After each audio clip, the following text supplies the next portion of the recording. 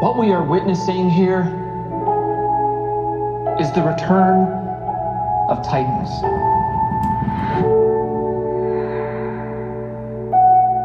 How many of these things are there? 17 and counting. That's messed up.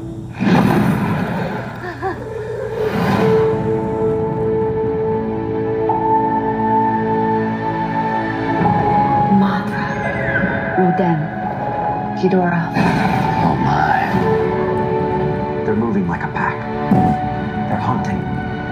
They all respond directly to an alpha. We stop this Ghidorah. We stop them all. Is there another creature that might stand a chance against him?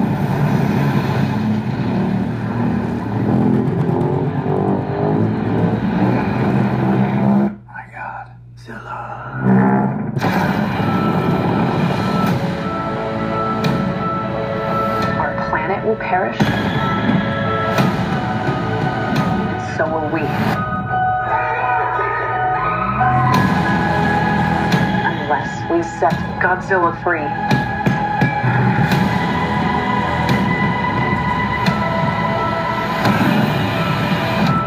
Oh, yeah, sure. Let's bring him in for a beer. No, this time we join the fight. Run.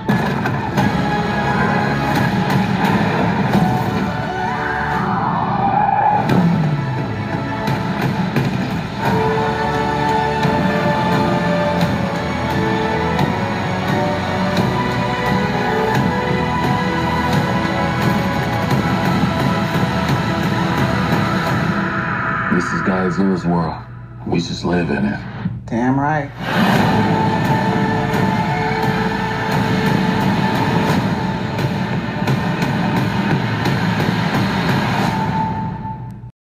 Bane here, welcoming you to Sideshow Conversations, part of the League of Shadows, where we break the bat.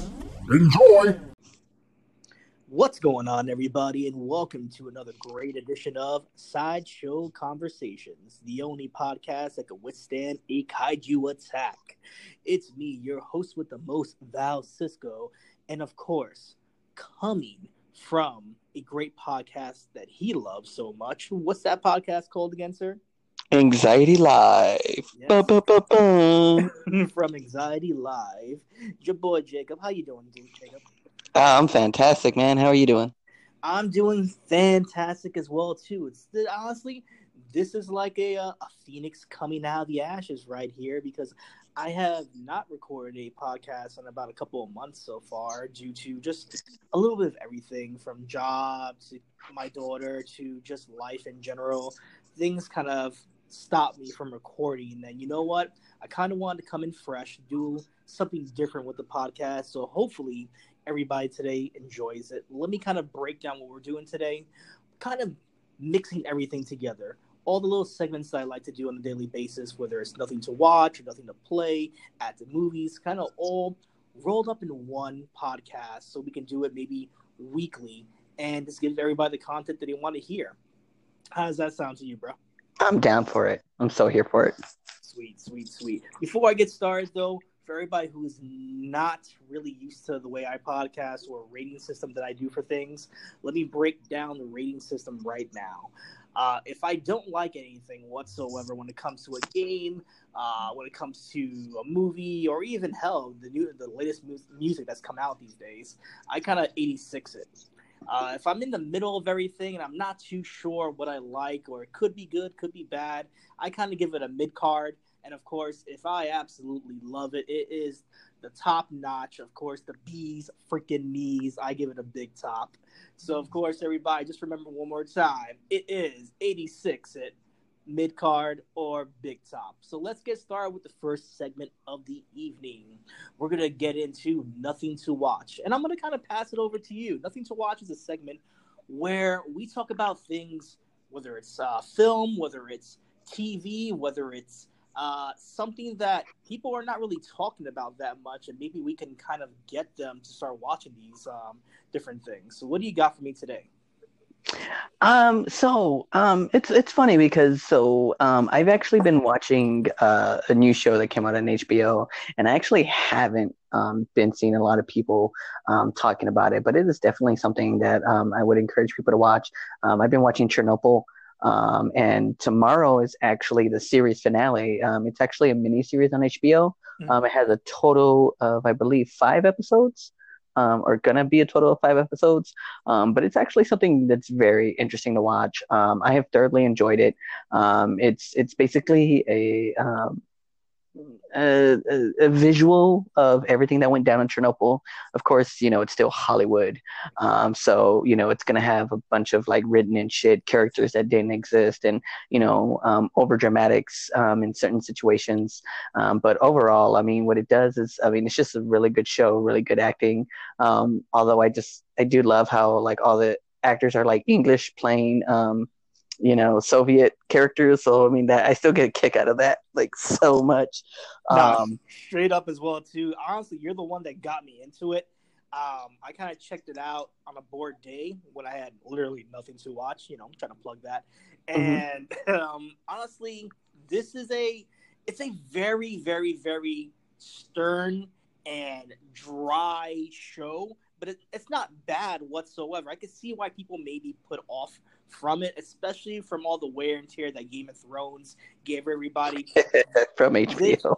Really, seriously. And this show right here, if you like kind of bounce from Game of Thrones to this, you're like, ooh, this is very motherfucking Magoo right now. This is very depressing. Do I wanna put an hour into my life in it? But it's captivating. Chernobyl, it is a 5-part historical drama, written by Craig Mazin and directed by Johan Rennick, co-produced by HBO and Sky UK. It does go into the Chernobyl nuclear disaster from day one to the last final day, all the politics that surrounded it. Hey, it's its own cover up. Yeah, it is its own Game of Thrones, a real fucking Game of Thrones.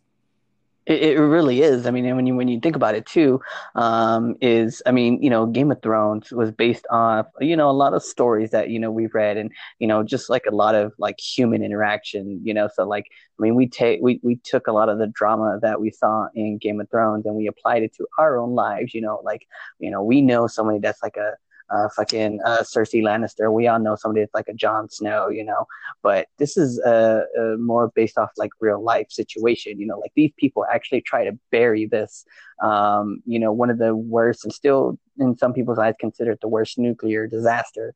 And just because of the pride, and this is something that a friend of mine pointed out, because I also got him into it, the pride that these people had in trying to cover this up is just so cringy.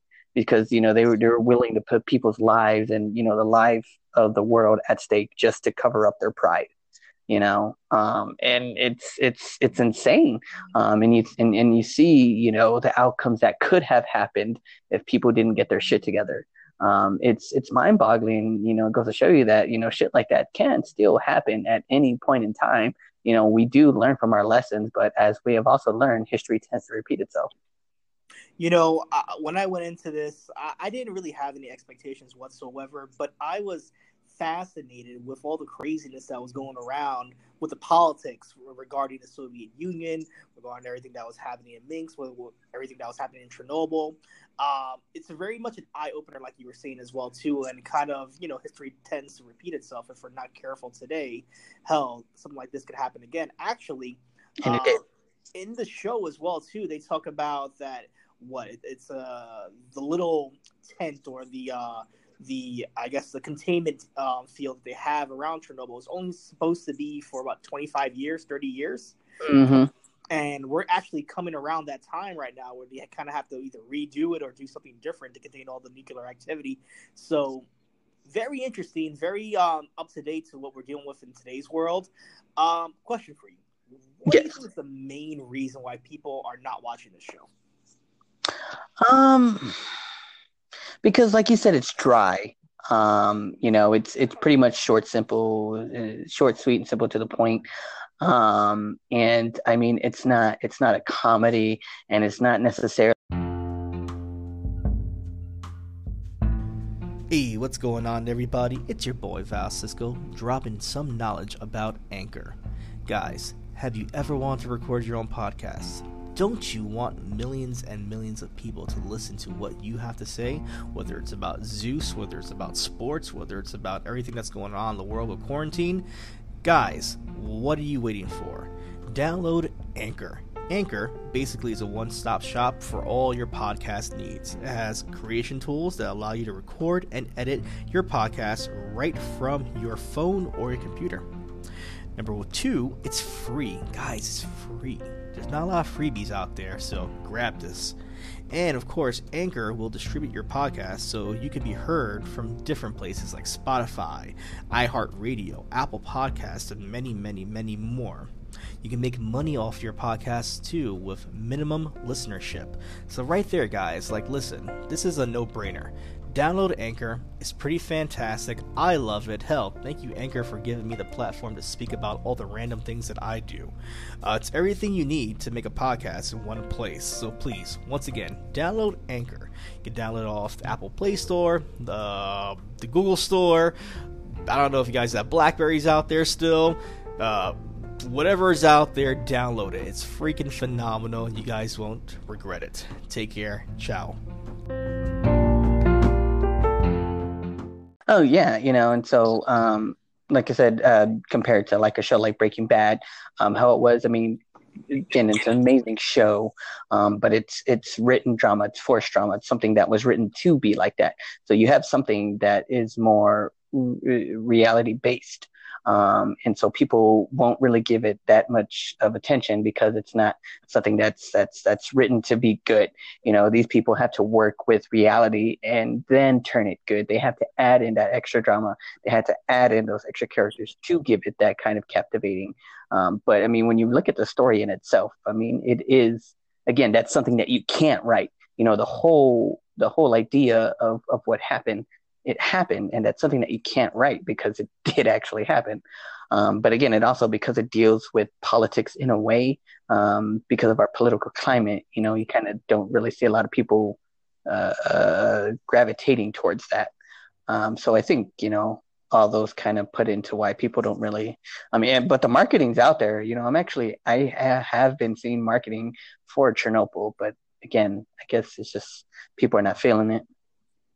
No, yeah, definitely. I can see that the market is there for anyone who wants to actually watch this and take the time out of their day and sit down, because this is not something you can just actually play in the background and just watch here and there. You actually have to be invested in every single little bit of this show. With the star-studded cast, a great European class right here. Jared Harris, Stellan Skarsgård, Paul Ritter, so many people which you've seen on so many shows. Hell, if you've seen Harry Potter, most of these people are in fucking Harry Potter as well too. But can I jump in there? And a nerd bit. This is how much of a nerd I am. The guy that plays the main nuclear like physicist. Yeah. Damn it, I can't remember his name. The guy with the glasses. He's the guy that played the original Ashford in Resident Evil 2, the movie. Yes, you're right about this. And I think one of his very first lines was, "How bad is it?" Which is the exact same line that he did. I want to say it's like the first line in his role in Resident Evil 2 as Dr. Ashford. How bad is it? Like the same face, like the same tone, everything. When he said that, I jumped out of my seat because I was like, ah. Yeah, man. Star-studded cast. In me. Honestly, there shouldn't be a reason why people shouldn't watch this show, honestly. Of course, this is based off the book called Voices of Chernobyl, 5-part miniseries. I could definitely see why it's a miniseries, but the same token, people get out there, go on HBO Go if you have HBO as well too. Just give it a shot. It's very melodramatic, especially if you are still depressed over the ending of Game of Thrones. This kind of won't help you, but at the same time, it's great. It's a great look at history. It's a great look at what this world has come to when it comes to nuclear activity and the means of people trying to hide it and cover things up. So great show and great pick, bro. Thank you. Now, what do you got for us? A show that I kind of binged this weekend, and I know it's been out for a while, but I figured, you know what, I need to give it a break. Not that it was a bad show, but it was something that I don't know. I just wasn't clamoring for automatically when it came out. But it was season 2 of the Chilling Adventures of Sabrina. Oh. Did you ever get a chance to see season 1 whatsoever? No, I did not. You know what? For anybody out there whatsoever who loves the occult, who loves very much dark humor mixed with occult humor, if you will, as well too, because there's a lot of it. It's a very fantastic show, well written, great cast as well too. Everybody's top notch, based on the Chilling Adventures of Sabrina comic books that came out not too long ago as well too. Those comic books are fantastic. The artwork is fantastic as well too. Cast stars Lucy Davis, Ross Lynch, and so many other people that you'll recognize as well too. I think it's the series as a whole, if you're new to it, it's very different than what you're thinking about on TGIF with what's his bitch's name? Melissa Joan Hart, is that it? I think so. Clarissa Explains It All. It's totally different from that whatsoever. You're not looking at a talking Salem making cracking jokes. This is very much a dark fantasy show with Luciferian culture. I'm going to say that correctly. Not satanic culture, Luciferian. It's very much dealing with the idea of the Black Bible and being a witch and coming into your own. And this season directly has a lot to do with Sabrina coming into her new powers and being really in the thick of things as far as a follower of the devil himself, Lucifer. From start to finish, I think this was a very strong season. Did I like it more than the first season? I want to say yes. I think all the actors and all the characters are fully fleshed out this season. It does get a little out of control from episodes 7 through 8, but at the same token, I think it's a wild ride. I think that every character has a strong story into this. It hits different topics on feminism. It hits topics on the LGBTQ community as well too, since it's a Pride weekend right here as well too. Very apropos to talk about it right now, but great cast right there. And I think if you're really into the gothic nature of things and you like to see that kind of humor and take on a character like Sabrina, you'll love this. It mixes supernatural with Harry Potter. I'm going to say that. Oh. Interesting. Yeah. I think it's right up your alley. No, I've actually been wanting to watch it, but the reason why I don't binge things or like even like give things the time of day is just because I have a very short attention span. So like I'll be fixated on it and then like suddenly like I'll just be distracted or I'll find something to distract myself. But if I do find myself like actually like into it, then like holy shit, it's going down. Like this must be a damn good show. Because it's very and that's just something that just happened to me recently. But my question for you is, with this show and knowing Netflix's history, do you see it as something that they will continue to invest on and seasons will continue to come? That's my biggest gripe with this season right here. I think with all the shows that have been canceled on Netflix, I feel like this season kind of blew its load. When you think of the occult, who do you think is the biggest bad that you can actually get to? Like as far as like occult wise? Yeah. Like if you were to put a big bad in an occult style movie or a Luciferian kind of tale, who would be that big bad? I mean, it wouldn't necessarily say an occult, but I mean, I like automatically I would go to like a Manson or Luciferian though. Yeah. Well, I don't know. I'll cut you off right there. The big bad, and I won't spoil too much of it because he is in season 1, is in the name right there. Lucifer plays a big role in this season, and to me, I feel like it's too much of a role right now. He's a character that you could probably save for season 3 or 4, and they kind of get into the muck of things around episode 7, and then the latter episodes from there as well too. Now, does it leave it open for next season 3? Definitely. Can they go different directions as far as a next big villain? Definitely. And but at the same token, I could definitely see why they went this route as well too. Just in case it were to get canceled out of nowhere, at least they gave you a payoff with that character. I mean, that's one thing I would say about Netflix shows in general. It's like they'll have momentum, and then it just, I don't know. It's like I don't know. I've seen it with several different shows where like they make writing choices that are just like kind of have you scratching your head, but you're like, okay. I can see that, but Mm-hmm. my main concern about this, and this is why I think it will get a season 3 and possible a season 4 as well too, is because it's so taboo, it's so out there, and it has a fan base that really clamors for something like this. I think it's going to succeed. I mean, there is, not to my recollection right now, besides maybe Supernatural, there has been no, or maybe American Horror Story as well too, will be the closest thing, but there has been no Luciferian show that kind of makes you look at things a certain way, whether it's from a Catholicism or Christianity standpoint, or a Luciferian Satanism standpoint as well too. It makes you play with that so much in an innocent way. I mean, you could. What about Lucifer? I mean, I hear that show does that a lot. It gives you perspective, and then you also have. I mean, I never saw it, but just kind of like thinking of that like kind of genre and that atmosphere. Priest, is it Priest on Priest does AMC? that really well. That's the show on AMC, right? Correct.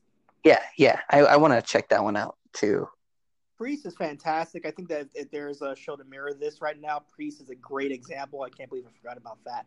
But yeah, I mean, this show really dives into those things where, you know, you're going to I want to say an academy for witches and warlocks, and the first thing you see is a giant Baphomet statue and kids playing around it, and you're looking at it like it's second nature, like it's no big deal. This show gives you that. It's like, I find that very strange, that it has a very cool fan base around it. And then the biggest thing too is that there's so many characters that, yes, are they gay? Are they transsexual as well too? Yes, but the same token, is that their character arc? No. Character Chance Perdomo, hopefully I said that name correctly. He plays Ambrose Spellman, who is Sabrina's cousin, and he's a pansexual character. He loves everyone from men to women, but that's not who defines him whatsoever. He has such a great backstory that the fact that he is pansexual means nothing to the character whatsoever. So It embraces that. And honestly, I think that's what people want. Not to get too much into that, but I think that's what a lot of people in the LGBTQ community want, is someone that is, you know, transgender, gay, lesbian, bi, or you know, in this case, pansexual, but like that's not like an overly written thing. Like that's not them. That doesn't define them. It's just their character, and they just happen to be, you know, whatever they are, you know, as it is in the case of real life, right? You know, I'm gonna have to check it out.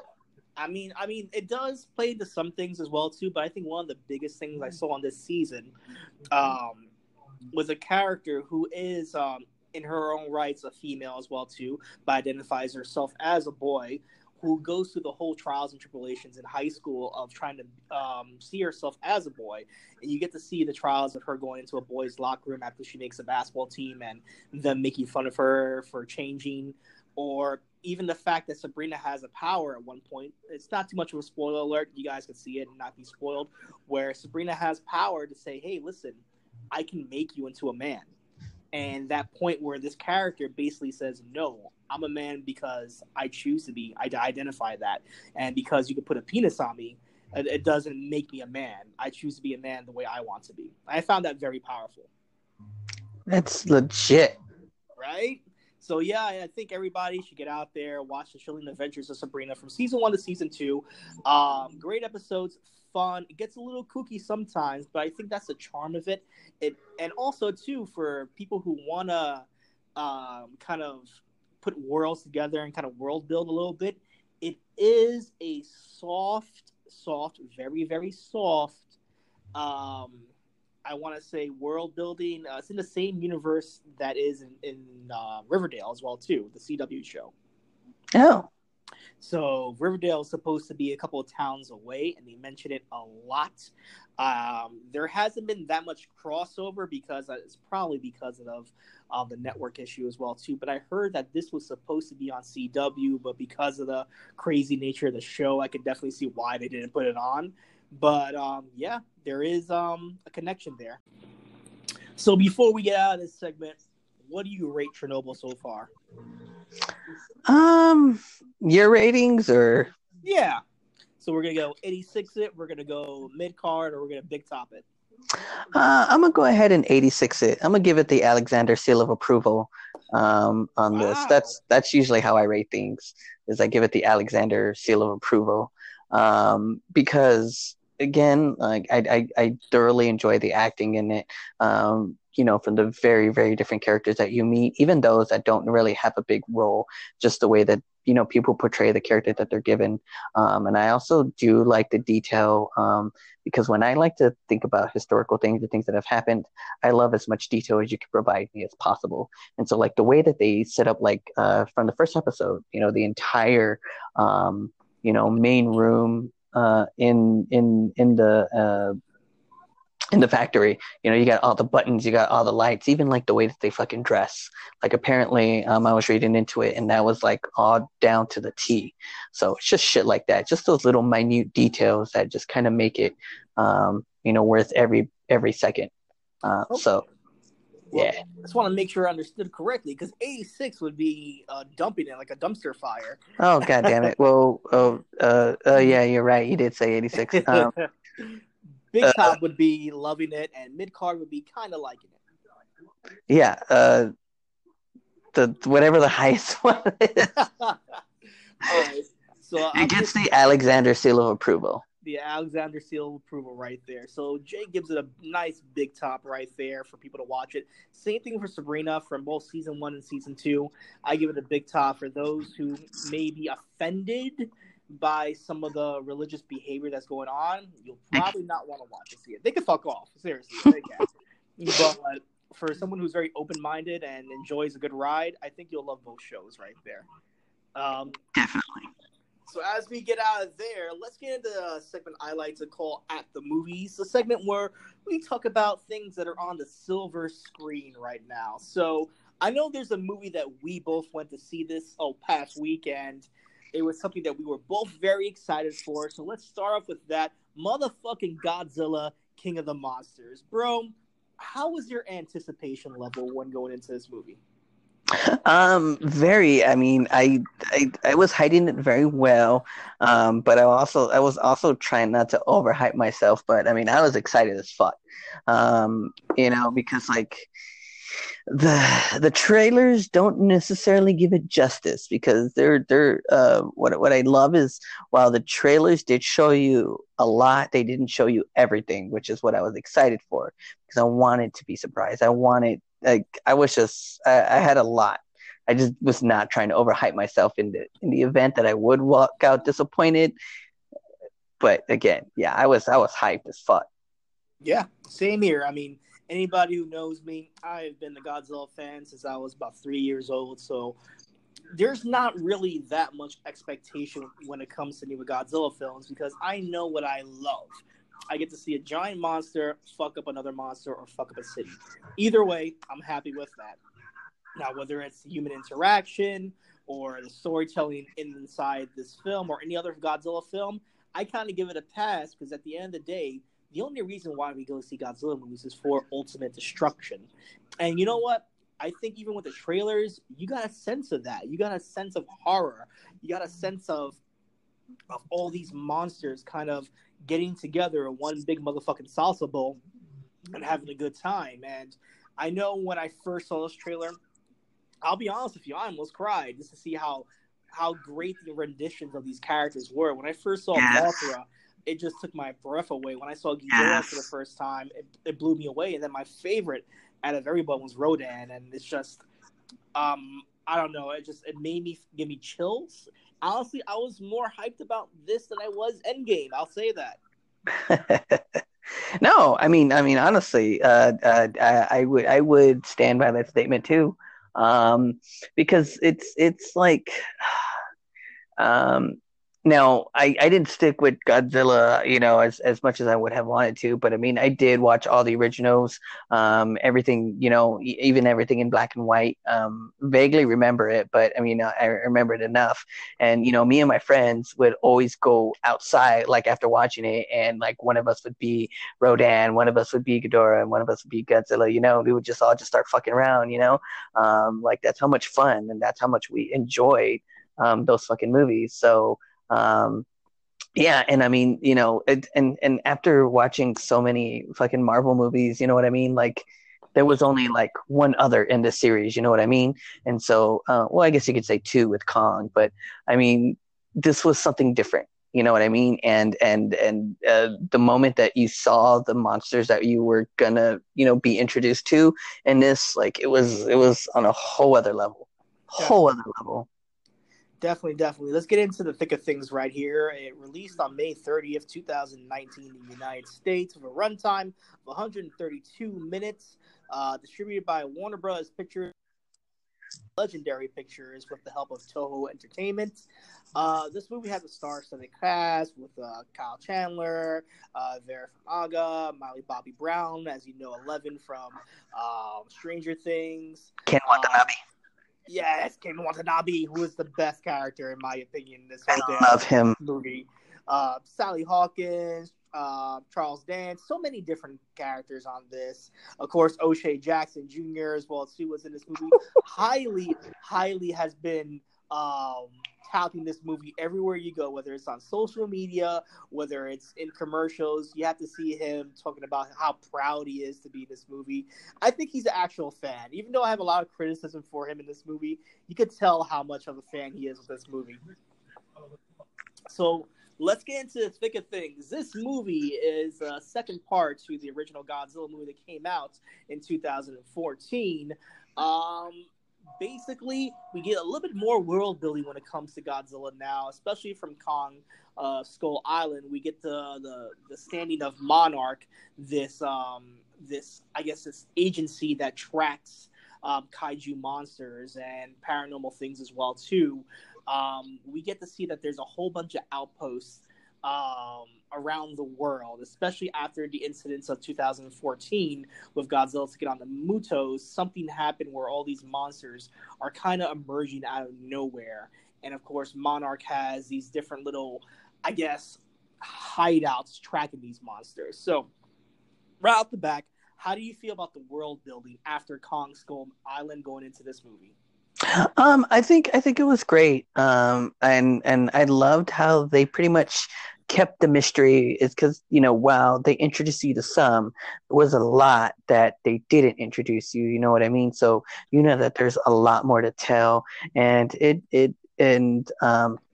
what I think is that it went into, like, especially when it came to like Monarch, they weren't like a huge it wasn't like a main character in the movie. It didn't steal the show.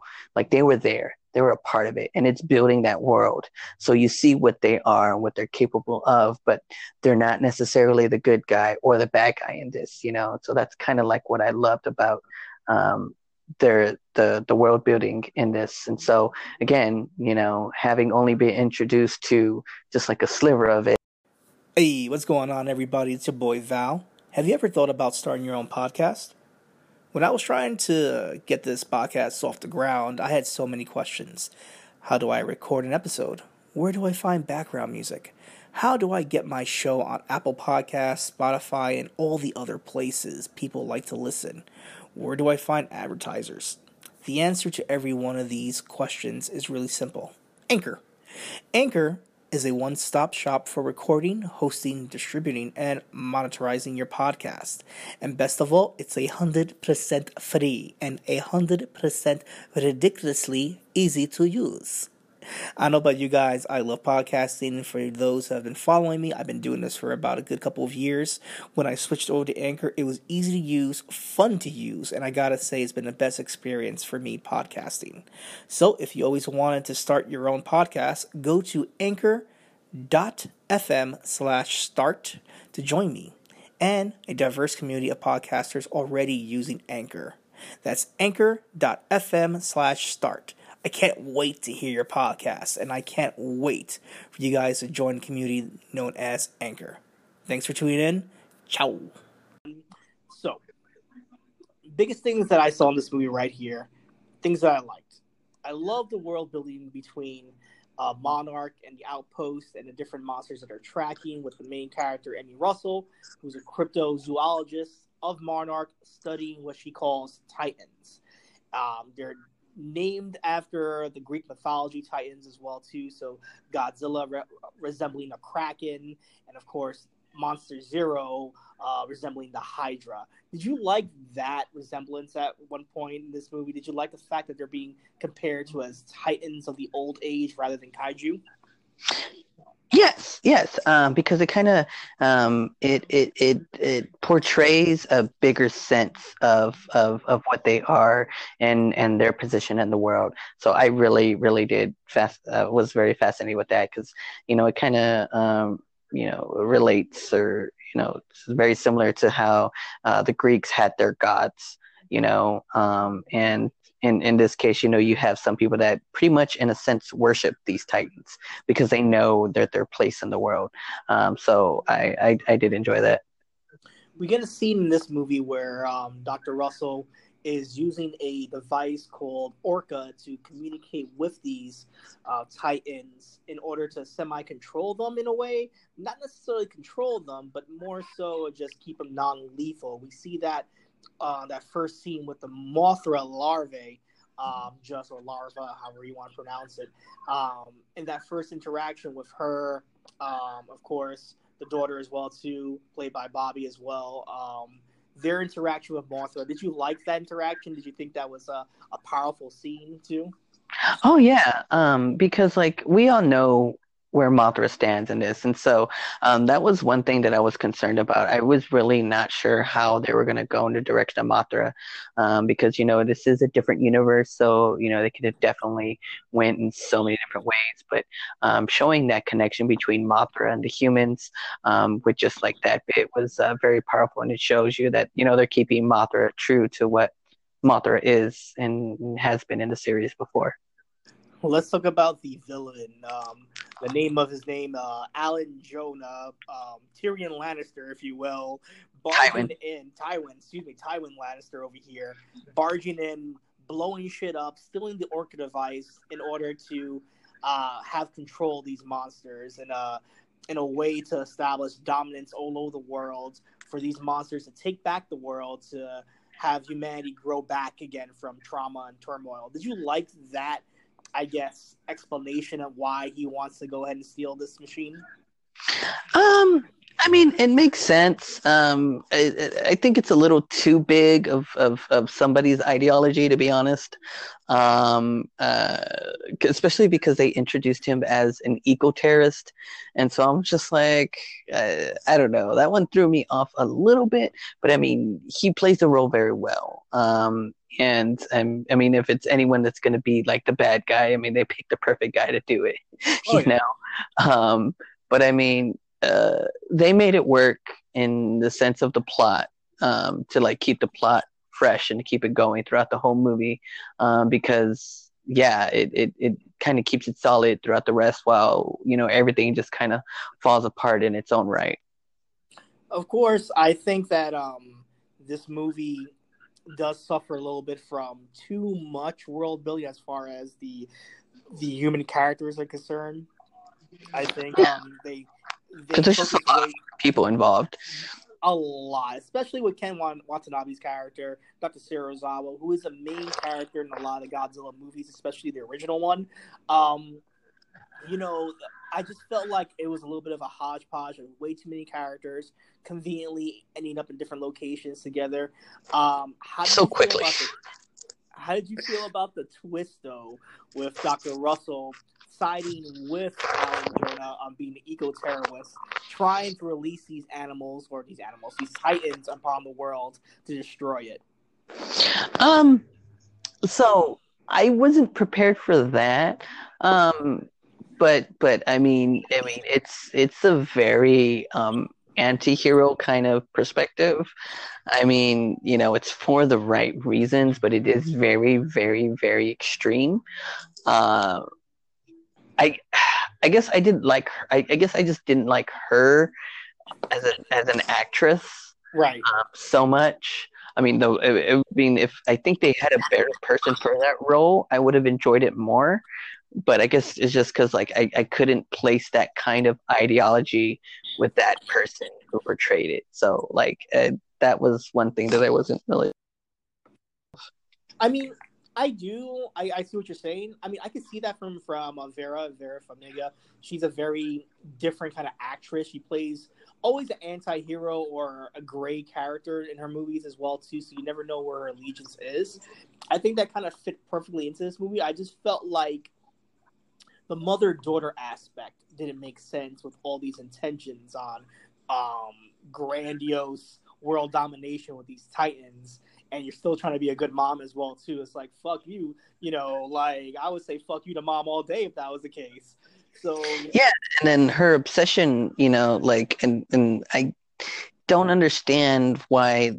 I mean, I understand they lost their son, but I think the father, the guy who played him, I think his was more of like a believable kind of thing where he just kind of just disappeared, goes off, does his own shit, and just drowns in his own sorrow. When she like almost seems like she's like obsessing over it, while at the same time trying to be a good mom, while at the same time being a crazy scientist. Like it was just too much for that one character. I think so as well too. And the father, as you mentioned, Kyle Chandler, he's a, even though I feel like he got a lot in this movie, small little tidbit to King Kong, Kyle Chandler was actually in the Peter Jackson King Kong movie as well too. Yes, he was.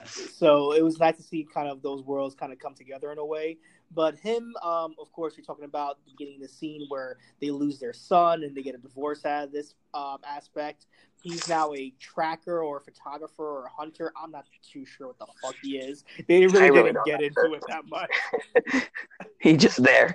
He just like there. Like I just felt sticks around. He didn't move the plot whatsoever. He was just yelling at scientists all day. It's like, you're wrong. You know what he did? No, honestly, you know what he did throughout that entire movie? Like he just stared at something. Like I wanted to point that out to you when we were watching it, but like literally, like when it was Mothra and Godzilla, like there's just like moments where it's just like he's just staring, and his eyes are getting bigger, and like it moves away, and then it goes back, and he's staring. And I'm just like, dude. I mean, I think we could both agree that the human interactions in this movie weren't the best things in the world, especially for Millie Bobby Brown. I felt like, not that she was a pointless character, I just felt like the trailers made her more important to the plot than she was. Very much so, because like she had her role. I think like the biggest thing, and like if anything, the only build up for her was to steal the Orca and then like bring everyone to Boston. Yeah. Like that was really like the whole point of her, honestly. Yeah, that was really about it. Like she had some kind of scientific knowledge about the kaiju, and maybe she has some kind of connection with Mothra, but I doubt that either. I was kind of disappointed in her character, but at the end of the day, this is a fucking Godzilla movie. And I think we all forgive, like I said in the beginning of this, we all forgive the human interaction and the dialogue, because the greater purpose in this movie is to see motherfucking monsters destroy the world. Let's talk about them. And each other. Yes. Let's talk about the design now of Godzilla, the big bad. No, not even the big bad, the big good of this movie. Godzilla has a fairly different design than he had in the last movie. The last movie, he seemed just... It was a good design, don't get me wrong. But there was a lot of criticism on just how he looked like his own thing rather than the classic Godzilla. This time around, they keep that 2014 design a tad bit, but they add more of the classic feel to it. The plates on his back look a little bit traditional now. He has a shorter snout. He has longer claws. He actually looks more like Godzilla. Admit he's a little fatter. That's about it. How did you feel about the design of Godzilla? That's funny how you say that, because like I wasn't really bothered by it at all. If anything, I was captivated by the more realism of Godzilla. Like it's just kind of like how you feel, that gives you that chills, because it's so amazing to see what they were able to do with Godzilla in this day and age, and to see that in the kind of clarity that we do is just it's phenomenal. So like I wasn't like deterred by it at all. Like now that you mention it, like now I have to go back and watch the first one, the 2014 version, to see the differences between that Godzilla and this rendition here. Well, not rendition, but I'm pretty sure the tweaks. Oh yeah. For it. I want to see the differences, because honestly I wasn't bothered by it at all. I was like, I mean, they could have went with Godzilla 2000 version, which Hey, wait, hold up. I think you mean 1998.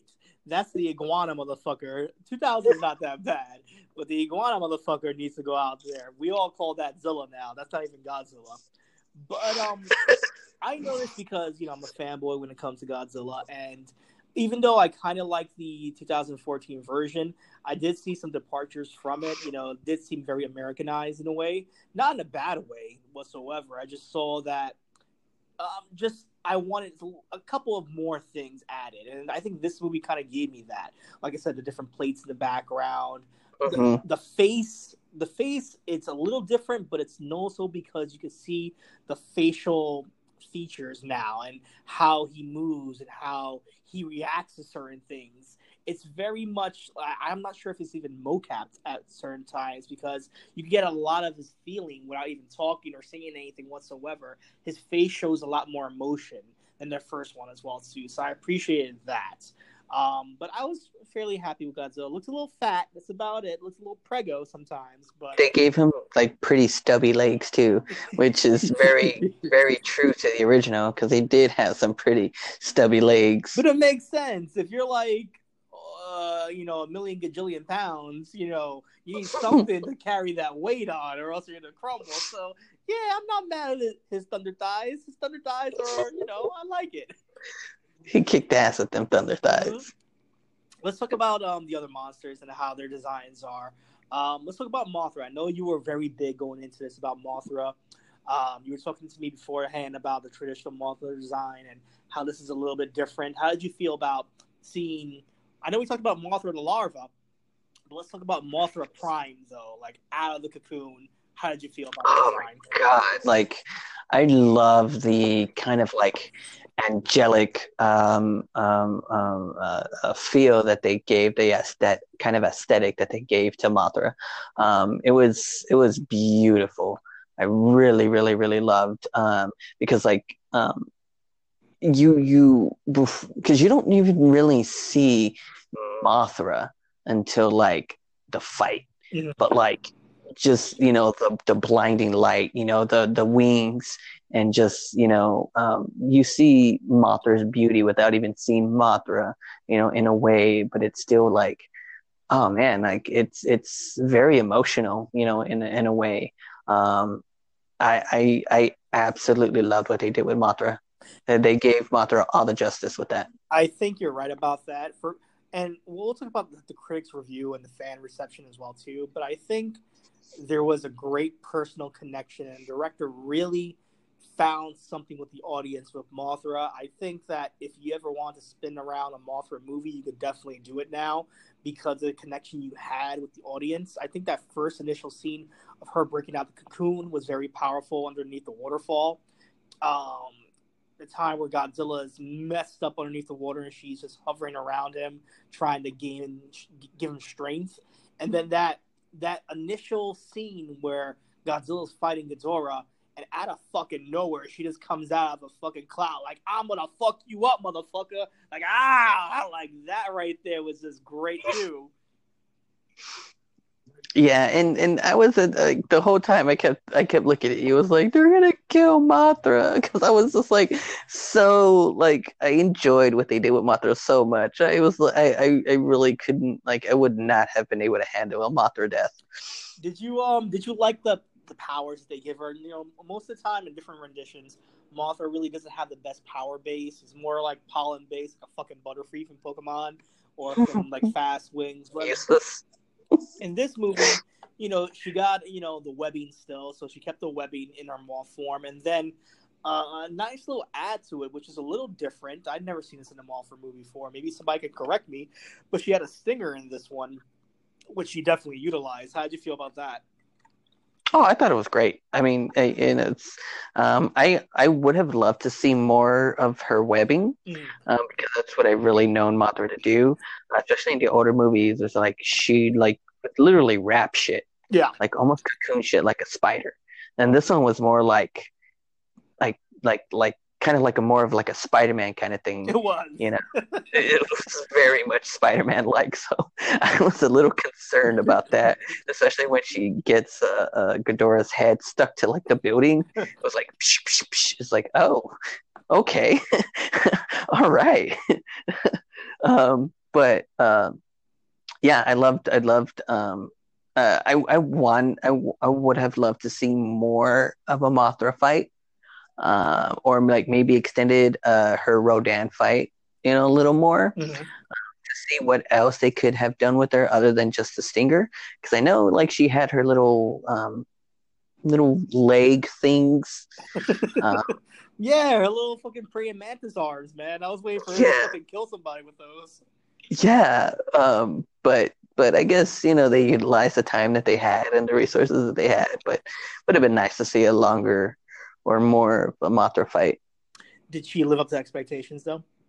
Oh, yes. Hell yes. Hell yes. Let's talk about one that lived up to my expectations. My favorite kaiju of all time. You know, as much as I love Godzilla, I am a huge fan of Rodan. Since his first movie and his interactions in the Toho universe, I've always loved Rodan just as a weird side character.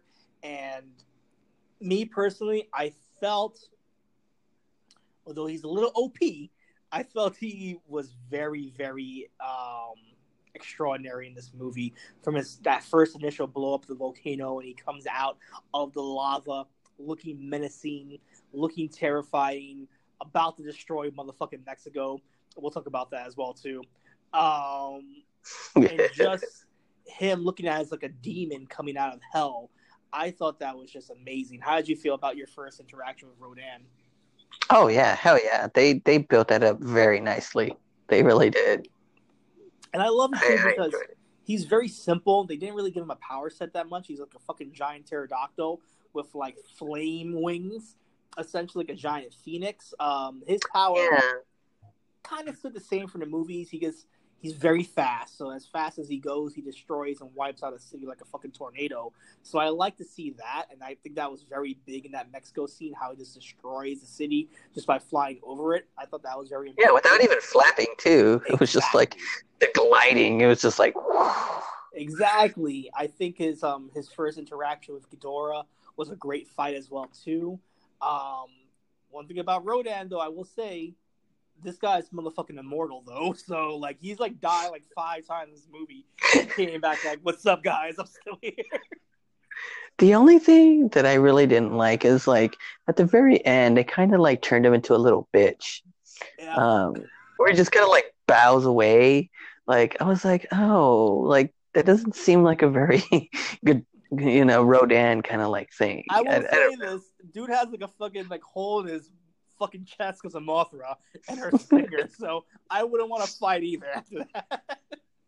True. It's like all my 9 lives are gone now after Ghidorah. Literally, he did just come out of nowhere, like at the end, because like you honestly thought that like Mothra took him out, and then at the end, here he goes, like just flying around, like what the fuck? I thought he was done, and I was kind of sad too. I was happy that Mothra got a win in a way, so I was like, that's cute. You know, they killed my man, but they gave Mothra some significance. But no, my man just comes out of nowhere flapping, "What's up, guys? Sorry I'm late to the party." "Oh, yeah, you? Okay, sure, I'll bow."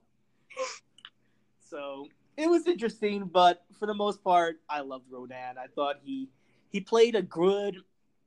I wouldn't even say anti-hero in this movie or shade of gray because he was definitely evil and he definitely did he sides with the Alpha as most of these kaijus did, but it was a good opponent for Mothra. I would have loved to see him tangle with Godzilla at least one time, but you know He didn't. I just realized that he didn't. that could set up another movie possibly later on. So I'm not that mad about that. But let's talk about the giant big bad, the Hydra of the fucking movie, the demon known as Monster Zero, aka King Ghidorah. I will say this: I thought it was interesting that they made him come out in the first 10 minutes of the movie. I was like, huh, you're giving this early. I would have built this up for maybe like the last half an hour until he finally breaks out. But it was interesting. How did you feel about like that first reveal of Ghidorah? I was a bit confused because I really wanted to see where they were going to go with it, because I just was really unsure. But how things turned out, kind of like a domino effect. I was pleased. I was very pleased with it. I was interested as well too, as Ghidorah is the main big bad of the Godzilla universe. There's other big bads, but he's the most consistent. I love the design. I love the feel of that Chinese dragon, the 3-headed dragon as well too. I love the electricity, gravity beams that were coming out as well too. I didn't like too much of the sound. I felt like Mothra and Godzilla had their own distinct sound or call or yell, but Ghidorah and Rodan had very basic fucking sounds. I wish Ghidorah would have had that classic sound. I'm not going to say it right now because I'm going to sound like a fucking idiot, but if you look at past Ghidorah, it's very, very synonymous, so I was a little disappointed about that, but I did like the fact that he just seemed menacing and he seemed like fucking death incarnate, especially that scene where he flies over Mexico on top of the volcano, releases his wings, and you see the giant cross right next to him as well. Yes. The devil incarnate. I love that shot. I think the creativity that they did, the writers and the art directors, whoever was involved in creating Ghidorah, you can tell that they really did put some work into it. Like one of the little details that I loved is the lightning that he shot out of his mouth. It even had like a kind of cheesy fake look to it, which to me was kind of like a little nod to the original movies, but it fit so well. As realistic and as like badass CGI as this movie was, you have that little cheap little lightning coming out of his mouth, but it was just like all for the best. I loved every little bit of Ghidorah. Okay. We'll try to like wrap it up on Godzilla a little bit, but as far as like the fight sequences, how did you feel about the first fight sequence with Godzilla and Ghidorah, and then just the fight sequences all around? Did you enjoy them? Were they worth it, or did they leave you hungry for more? I'm gonna be hungry for more just because it's a Godzilla movie, and to me it's not complete. Like I want to see all the fighting. I want to see everybody fight each other, right? But I think that they set it up very, very well. Kind of similar to how this is probably a bad reference, but how like wrestling will set up these sort of fights up until the last major fight. I think that they did that very well. With the first meetup between Godzilla and Ghidorah was like, okay, it was there, but like it didn't need to be that long either. Right. It was just that introduction, and how it just kind of like progresses from there. It's just like yes, it was written very well. You make a great point. It's very much like the original movies from the 50s going on to the 60s, 70s, 80s. It very much is like pro wrestling. They built up the first interaction sometimes, and usually Godzilla gets his ass whipped. It was kind of 50-50 on this one, but Godzilla did get his ass whipped, and Ghidorah did fly away. but it was good to get that build up to see where they lie as far as who is the alpha between both of them. And of course, the second fight as well too was very great, especially spoiler alert right here, guys. For people who love the early '90s Godzilla movies, you get a reference of Burning Godzilla, where Godzilla is hit with nuclear, I guess, atom bombs multiple times, and now he has the power to actually explode himself in a way, fucking Final Flashing Ghidorah half the time. So that was a nice little reference to the '90s as well too. But I fucking love the movie. I love the fight sequences. It did have me clamoring for more. The biggest thing that had me clamoring was the 17 other monsters that were also awakened or awoken, however you want to say it there. And we never really got a payoff. We only got a payoff with some monsters. Let me read mammoth. Yeah, I actually had the name of the mammoth too. So they released the names. So there was one Muto that was in the end of the scene, which the Mutos were the first monsters in 2015. We have the Scylla or Skyla, who resembles that giant motherfucking spider that was terrorizing France. The fucking ape mammoth is called the Behemoth, so that's interesting. And of course, this is my favorite one right here.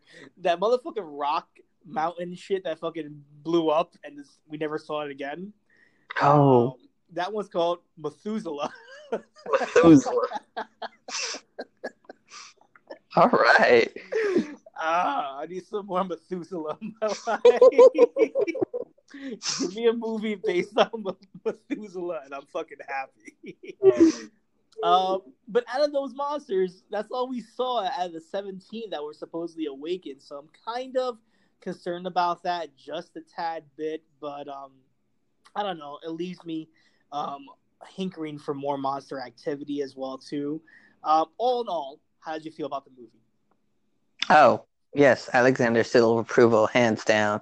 Like, I actually want to go see it again, and I want to go see it in Dolby. Like, I want to feel the fight. I want to feel the yell.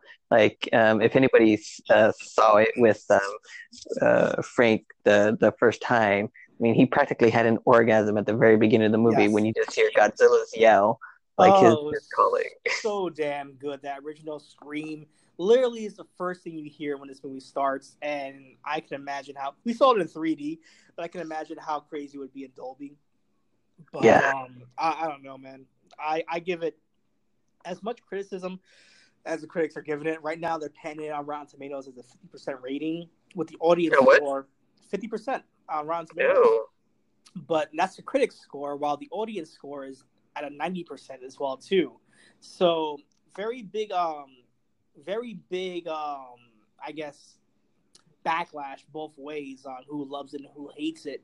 I've heard from fans as well too that it's not the greatest Godzilla movie. Then I heard fans say this is the definitive Godzilla movie of this generation. So it's a very divisive film.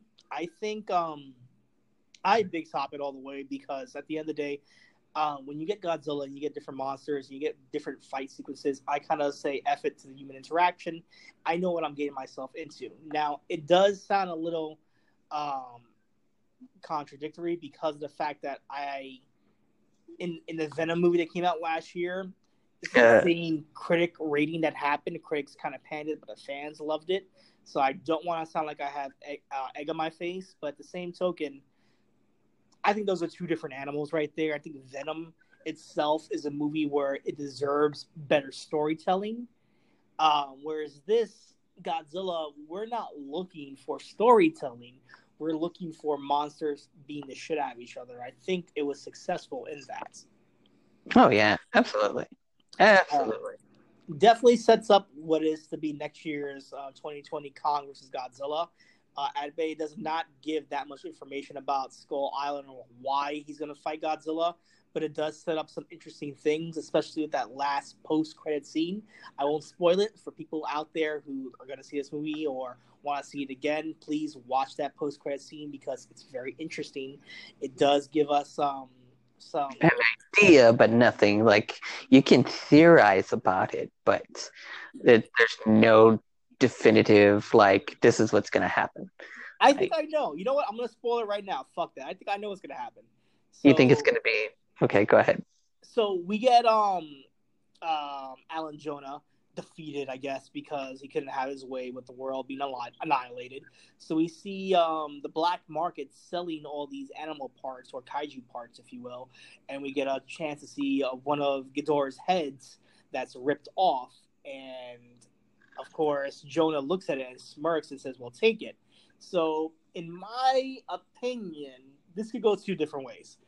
I think, and it makes more sense if we're getting Kong versus Godzilla next year. It only makes sense for them to fight for a little bit, to actually gang up together and fight a bigger threat, which would be Mecha Ghidorah. In my opinion, that makes more sense than just what I also heard was that because now they have kaiju alien skin, that they can make their own monsters to take on the world.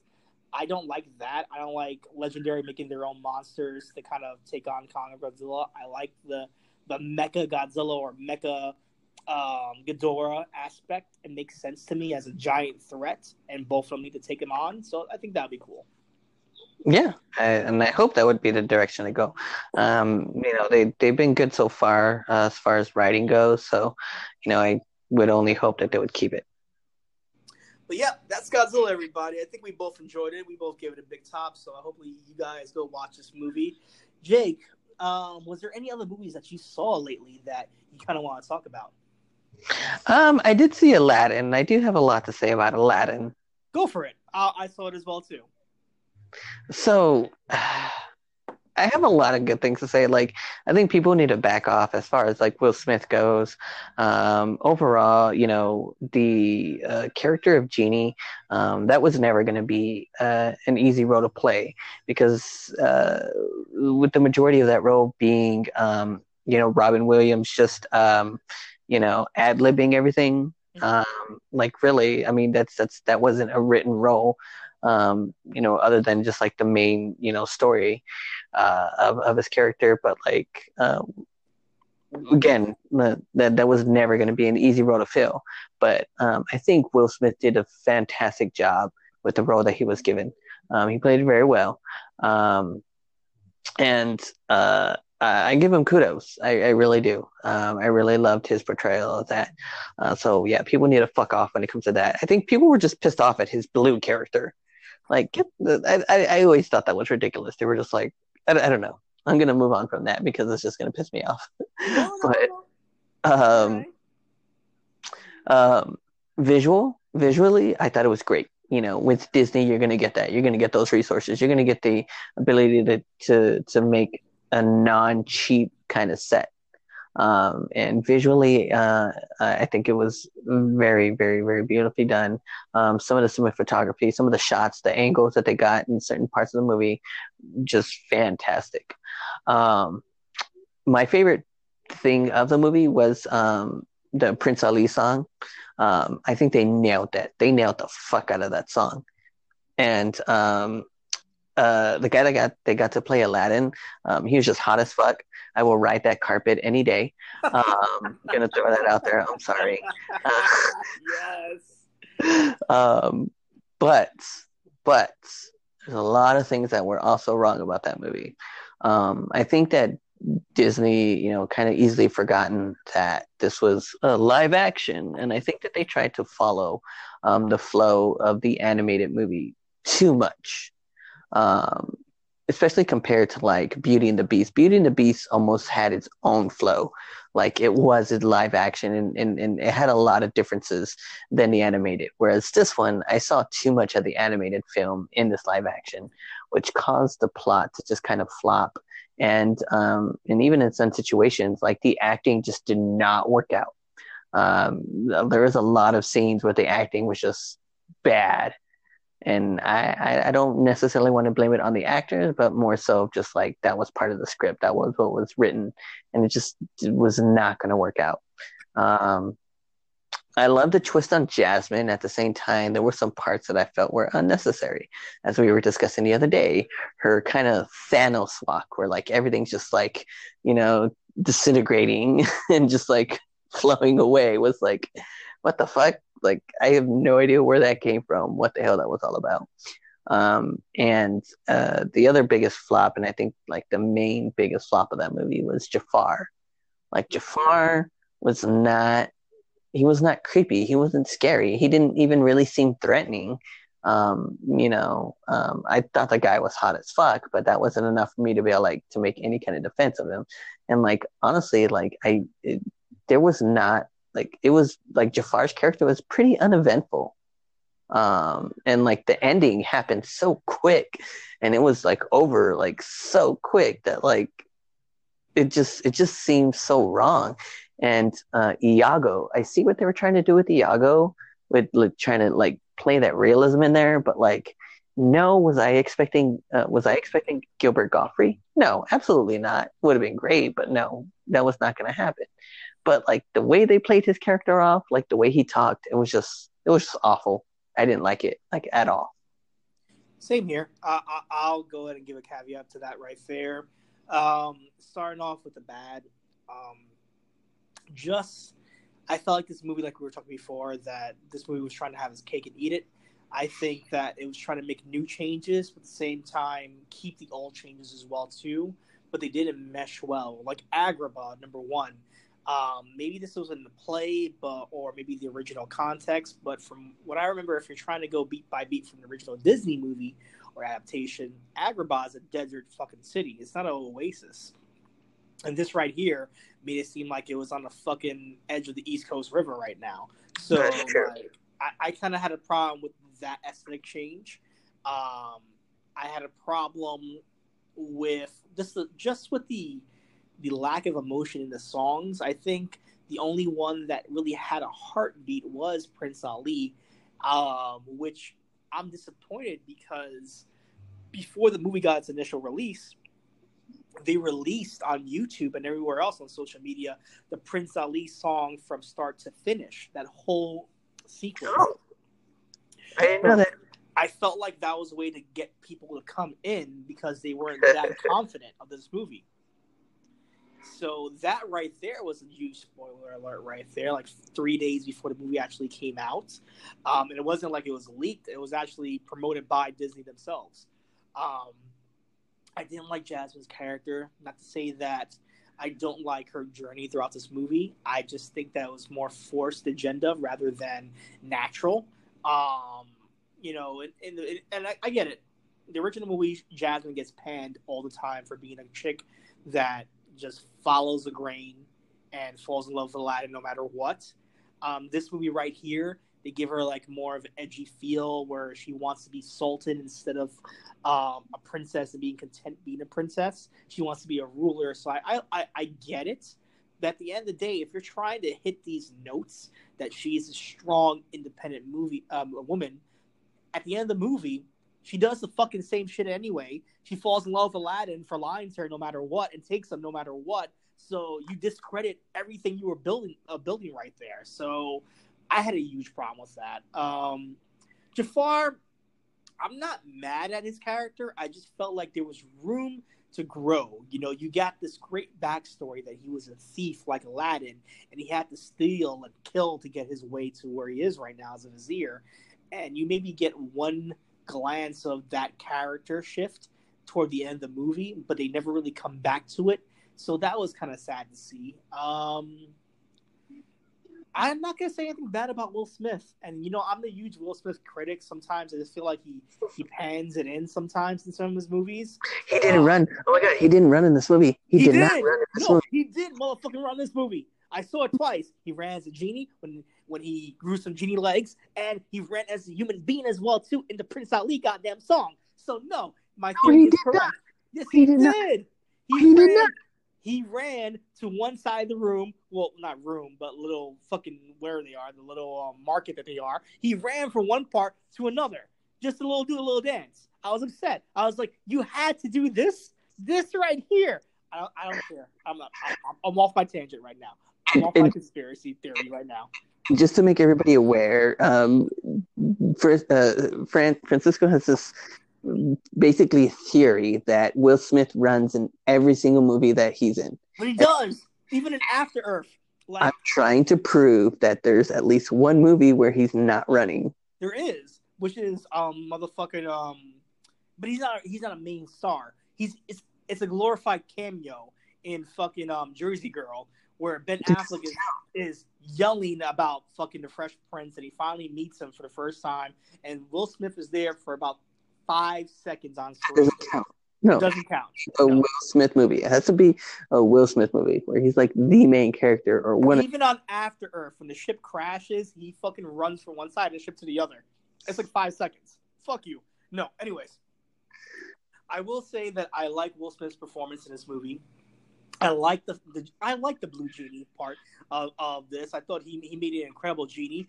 I thought that his character development from start to finish was very strong. I like the fact that they gave him a love interest, which gives you more things to play with as far as the genie is concerned.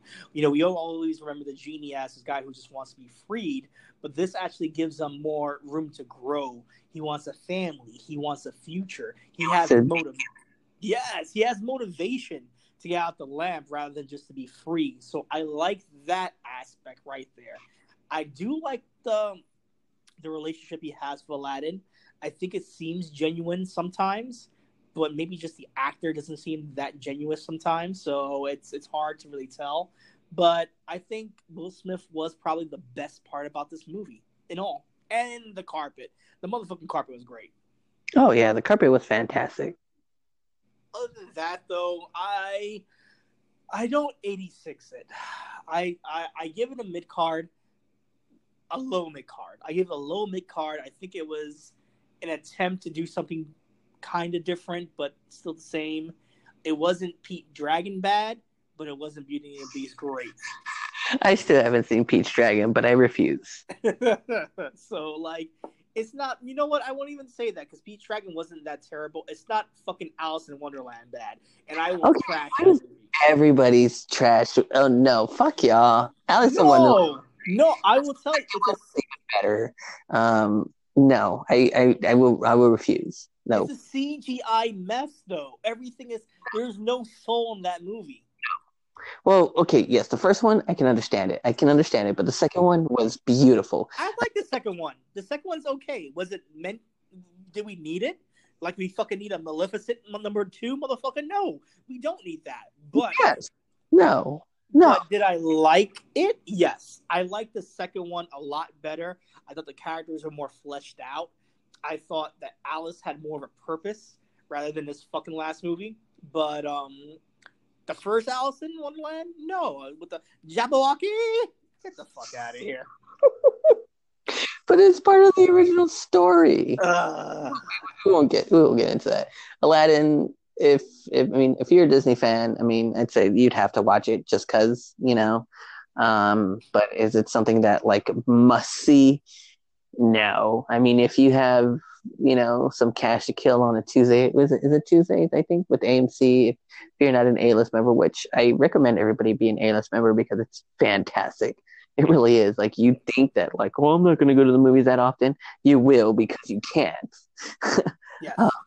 Yes, like I have been to the movies more than I have ever have, only because of the fucking A-listing. Like, honestly, swear to God. I will say this: I saw one more movie before we get out this little segment right here. I saw a little movie that came out this week too called Brightburn. I want to see it, so don't talk about it too much because I want to see this fucking movie. I won't go into spoiler territory too much about it. I will just say this: is it a big top? I wouldn't say it's a big top. I wouldn't say it's 86. I would say it's a high mid card. I think going into it, you know what you're gonna get. You know you're gonna get a superhero horror movie, which is interesting. I think with all the guns, because it's not James Gunn just doing this; it's his brothers as well producing this movie as well too and directing this movie. It's very interesting, especially a great interesting take on a superhero franchise that we all know already. Hint, hint, Kansas, things crash, parents pick them up. But for the most part, I think that the main actor who plays the main character in Brightburn, he's very stoic, but it makes sense. I think his energy throughout the film is very consistent, and he definitely feels like how that character is supposed to be portrayed. I think everybody around him, though, seems fucking. I don't know their thought process throughout the whole damn movie. I think the side characters are not that great, but I do think that the main character, or maybe main two characters, are very, very, very great, fantastic, entertaining, and it makes you want to cry at some points if you have that bond as a parent. Elizabeth Banks, she plays a great mother, so that's the other character I'm talking about. Very oblivious mother, but very very maternal kind of character. The deaths, fantastic. The use of practical effects are fantastic. There are some effects in here, Jake, that you're gonna love. You're gonna see like blood and jaws being broken that just look gruesome, but it just makes sense and it looks glorious. And then there's some wonky storytelling, but at the end of the day, it's something I feel like you've seen already. It's something that when I came out of this movie, I was like, I enjoyed it, but I feel like I've read this before. As a comic book fan, I feel like I read this before, and in some ways, maybe in a DC universe kind of animation or cartoon that came out, I feel like I've seen this story as well too. Not as brutal, but I already know the outcome, so I wasn't surprised. I will say it does do some world building. So for whoever wants to stick through, not the end credits, but the mid credits, you'll enjoy it. You just gotta pay attention. Is there an end credit? Not an end credit scene, but there is a mid credit scene, or maybe just like after the movie's over, that little semi post credits mid credit scene. It's there, but you don't see throughout the whole end of the movie. But it's interesting. It's a very interesting movie, and I hope I'm interested to see exactly 2 years from now if we still remember Brightburn, because it's a smart movie, but I'm not too sure it's the movie that everybody wants right now. I see. Did the trailer give the whole movie away? Yes and no. Okay. I think once you see this trailer, all the trailers that came out, you kind of know what the gist of it is, and you're getting that.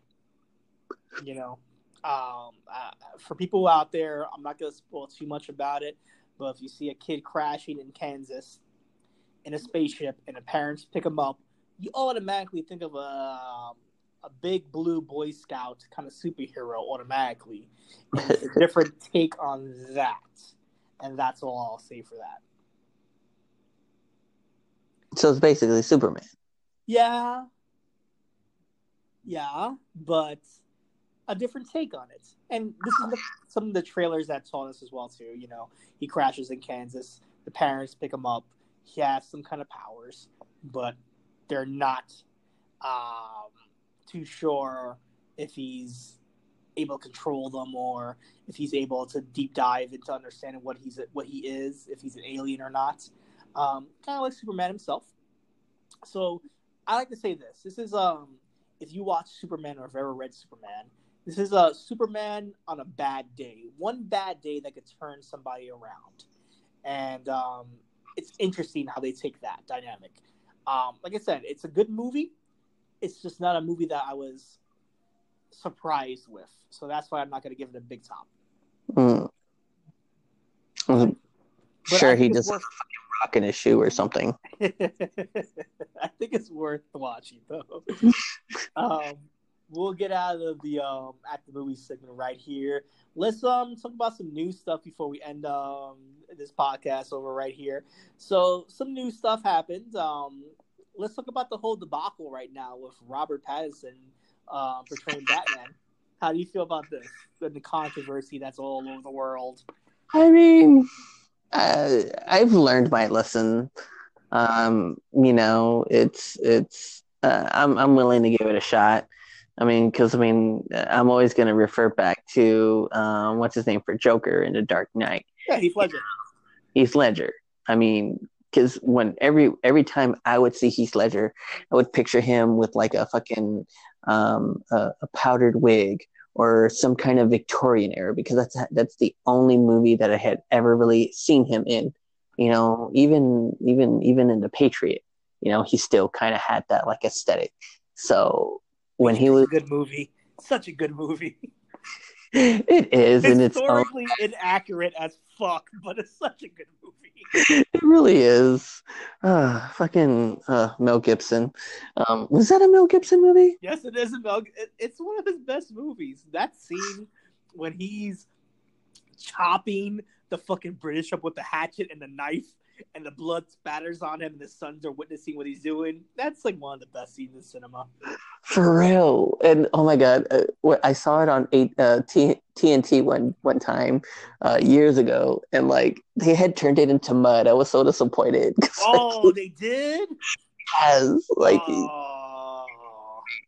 muddied up, and I was like, this is not, this like killed the whole scene. It was like he was tagging the mud.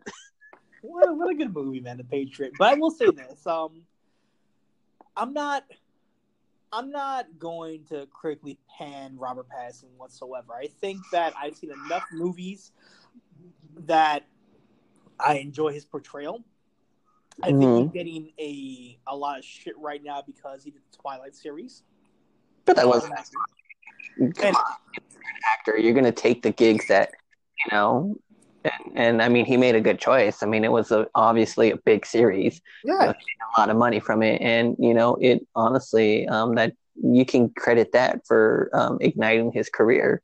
Really, I mean, he's just typecasted right now as a pretty boy, but he's done enough movies lately where he can do I honestly can see him doing a very, very good Bruce Wayne, because I think people are forgetting about that, because when you land the role as Batman, I mean, you got to remember you're playing two characters. You got to play Bruce Wayne and you got to play Batman.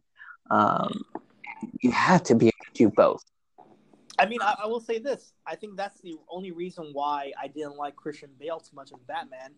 I think he played an okay Batman in Batman Begins, but I wanted more from a Bruce Wayne character. I thought he was great as Bruce Wayne in Batman Begins, but in The Dark Knight and, of course, in Dark Knight Rises, that Bruce Wayne character is almost non-existent. It's all about Rachel all day.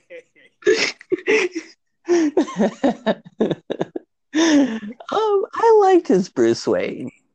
Was it the best Bruce Wayne? No, but I thought, because he had that, like, I think that was the also thing, and I mean, correct me if I'm wrong here, but I think they gave him too much of like a playboy status, which is okay. It's okay being a playboy. I was missing the sorrow, like the depressing, like the underlining feature of Bruce Wayne is that Bruce Wayne is the mask, Batman is the man, and I felt like the facade of being a playboy was there, but the brooding nature of Bruce was not with Christian Bale. Where I saw that with Michael Keaton. And Michael Keaton, you know, being alone in a bat cave, pondering on what the fuck to do next makes sense. Because he looks like that type of person. Which works in Batman 89 and, of course, Batman Returns. You know, I didn't see that with Val Kilmer, and I definitely didn't see that with fucking George Clooney in his back card. But I think Robert Pattinson can give that brooding performance of someone who's lost something dearly and needs it back, but can still play that playboy. Now, the biggest question is, can he fit the suit or make the suit look good as far as Batman? That's what we're going to have to see. But I think as Bruce Wayne, I think you nailed it. He can make a great Bruce Wayne. And that's one thing I'm excited about. But you're right. Yeah. Let's see if he can put on the suit and do the role. Because right now I'm trying to picture him in a suit, and I guess I'm just like used to like really big buff guys. I mean, God, well, you had Ben Affleck all roided up for those last two movies. So it was like you got someone from Gears of War and threw a bat suit on him. Like, but even Ben Affleck too. Like, as much as I liked his Batman portrayal in Batman vs. Superman, it was horrible in Justice League. But Batman vs. Superman, I felt the pain and the fury of Bruce Wayne. of a grizzled veteran of war, pissed off at this one entity, and he needs to take it out. So I like that. I did not like that last sequence of, why did you say our name?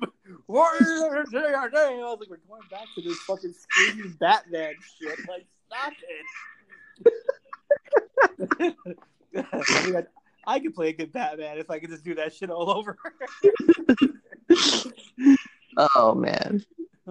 But I think it's interesting. I think he'll play an interesting Batman. It's supposed to be Matt Reeves' trilogy as well too, as we found out. So it's not going to be just one movie. It's going to be a trilogy with Ron Patterson. So I'm interested to see where they go, what villains they use, and what kind of direction they're going to do with this. So it's going to be like a more realistic version, like Christopher Nolan, or are they going to go very comic booky or fantastical, like in the comics, where we're going to get weird villains like Mr. Freeze or Mad Hatter or Scarecrow. That actually the Riddler come back. I really want to see the Riddler come back, especially if they do take on like the more realistic. I want to see what a realistic Riddler would be like. Okay, I would love that. You know what? If I had to fan cast the Riddler right now,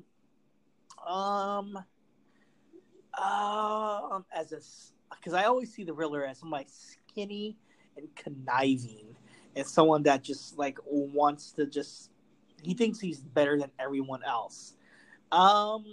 Is there an actor right now that fits that bill? You know what? Yes. I'm gonna get a lot of heat for this, but a guy who played Pennywise, Bill Skarsgård, has that slender look, and I think he could pull that off. I agree. I really agree with that. I could really see him doing a hell of a Riddler. Yep. I think he'll nail it. I think if you want to get a different approach to the Riddler, maybe a younger version, since you're doing a younger Batman, in a way, that could work. Good job. I try. Let's talk about another Batman-centric villain that we saw a certain trailer come out while we were seeing Godzilla, the Joker trailer. How did you feel about Joaquin Phoenix's portrayal? The first thing that came to my mind when I saw it was Norman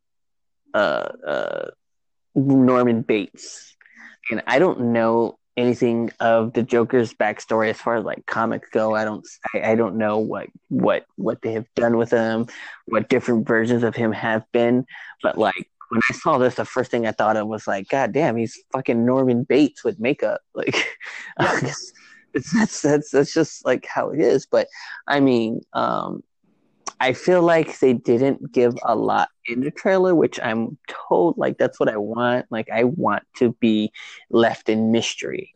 I don't really have an opinion because like I'm just so lost in thought that I don't know what to think, honestly. I have to see this movie. I have to see the story that he's given. I have to see the character that was written out for him and how he takes it and makes it his own, or he sticks completely to a script and just tries to like play out what he thinks, what the director wanted. You know what I mean? So I'll tell you how my feelings are about the trailer and about the portrayal, and then I'll tell you what could be something of a spoiler-ish update on this movie. If you choose to hear it or not, let me know. But my initial thoughts, when I first heard that Joaquin Phoenix was going to play the Joker, I thought, why not? Because whatever Joaquin Phoenix does, no matter if it was his role in Gladiator or his role in Her, which if you have not seen Her, it is one of my favorite fucking movies of all time. I love that movie. I want to finish it. I haven't finished it. It's on Netflix right now. I urge anybody, whoever watching it, it's like a man falling in love with his Siri. It's hilarious and depressing at the same time. But very depressing. His range is so phenomenal, and he is very meticulous on what roles he picks. He's not someone who goes out there looking for the big budget performance. He's someone that chooses his roles wisely, from the indie role to the most professional role as possible. So seeing that they're doing a different take on the Joker, and if I'm not mistaken, this is a story based on the '80s comic where it's One Bad Day, where the Joker is basically a comedian trying to put money on the table for him and his girlfriend, I believe, or him by himself. You see that all the trials and tribulations of him breaking down little by little, not being good enough, and that comedian that's always depressed and always like angry, that urban legend that a comedian's only as happy as he's putting out, but he's really depressed inside, and one bad day can cause havoc, is basically what this story is about. And I think Joaquin Phoenix can nail this role of just a man simply trying to cope with life and laugh. And maybe laughter is the only thing he has to cope. And when you take that laughter away, what does a man have left, or what is a man? And I think he can nail this. There's different parts of this trailer where you see him down on his last lug, getting beat up by kids, getting shit on by like everybody in the world. You see that he even tries comedy at one point, and I'm not sure if it goes well or not. But when he puts the makeup on, you see the confidence in his portrayal. You see that he's ultimately a different person. And I don't know. I think it does a lot of fan service. You see some stuff with Arkham.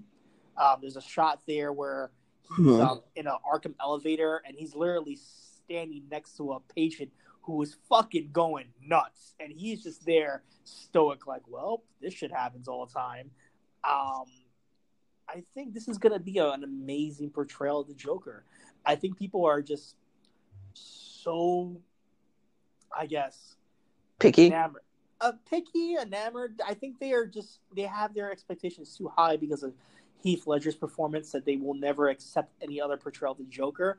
But the thing about the Joker is that there's no definitive version. The Joker has changed multiple times since 1940, and still has changed. There's like at least about 10 different origins of the Joker, and none of them are confirmed as the actual definitive origin.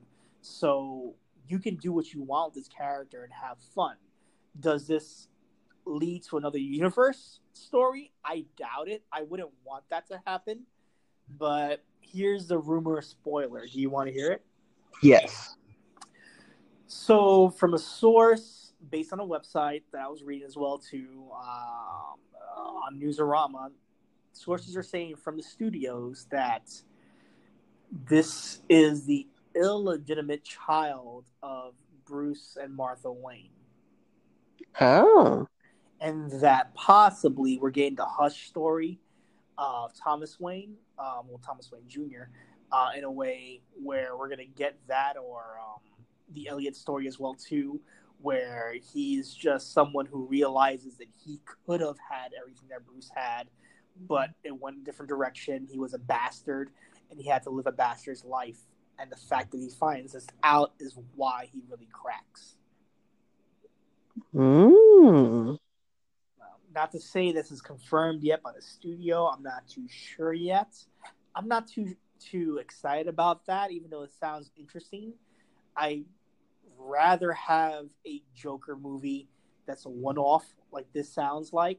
I'd rather it be just a man going insane on a murder spree and having a Devil's Rejects kind of ending. Interesting. But that's just my opinion on it, though. Huh. Yeah.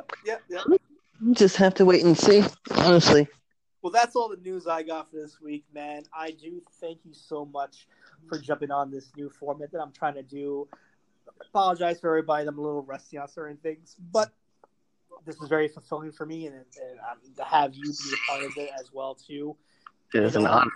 It makes me confident each day that you help me with this and support me with this, and anybody who listens to this, it makes me even more confident that I can do this on a professional level. So I thank you. I thank everybody for listening. For anybody who wants to find this podcast, it is on Apple Music or Apple Podcasts, Sideshow Conversations. It's always on Spotify, SoundCloud, and Podbean as well, too. If you want to follow the podcast on Facebook, it's on Sideshow Conversations, and as well as on the Instagram at Sideshow Conversations as well too. Jake, plug your stuff as well. I will. Just to give everybody a heads up. So, with it being Pride Month, you definitely would love some support. I'm going to be doing a slew of Pride-related podcasts. Trying to reach out to different people to get different people on my platform to tell all kinds of different stories. I want to hear from everybody. There's so many people that I've met over the years, and different perspectives, and they've even helped me continue to learn about my own community, and then so yeah, you'll just be seeing that come out. That's Anxiety Live, getting same on Spotify, Apple Music, SoundCloud, I guess. And as well as you can find it on Instagram. You can follow me on Instagram. I think that's where I usually post. The name is too dark and too long for me to remember. All I know, it involves 3 6s, which scares people. I don't think I've met one person that has not questioned my username on Instagram. I never question your name, sir. But yes, you'll see me post a lot pretty frequently with on Sideshow Conversations. So if you ever wanted to find me, you can always find me through there. Awesome. If you guys want to follow me, Val Cisco, on the Instagram, or Val it's uncanny _V on the Twitter. And yeah, I thank you guys for listening as well too. This is going to be a format that I'm going to be trying for the next couple of weeks as well too. I'm going to be trying to do this at least consistently once a week. I think that'll be substantial for right now. And different topics. Maybe some days we'll do on Nothing to Play, where we're analyzing the games that we've been playing for last week as well too, to get you guys interested, whether it be specific shows, whether it be even artists or music that we've been listening to as well too. I know a big thing for next week, I'm going to be deep diving into some Manson and Rob Zombie and Slipknot's new album as well too. So I think that'd be a nice episode for people to tune into as well too. So Jake, it's always been a pleasure, and until the next time, get your mind out of the gutter, but keep your eye on the side.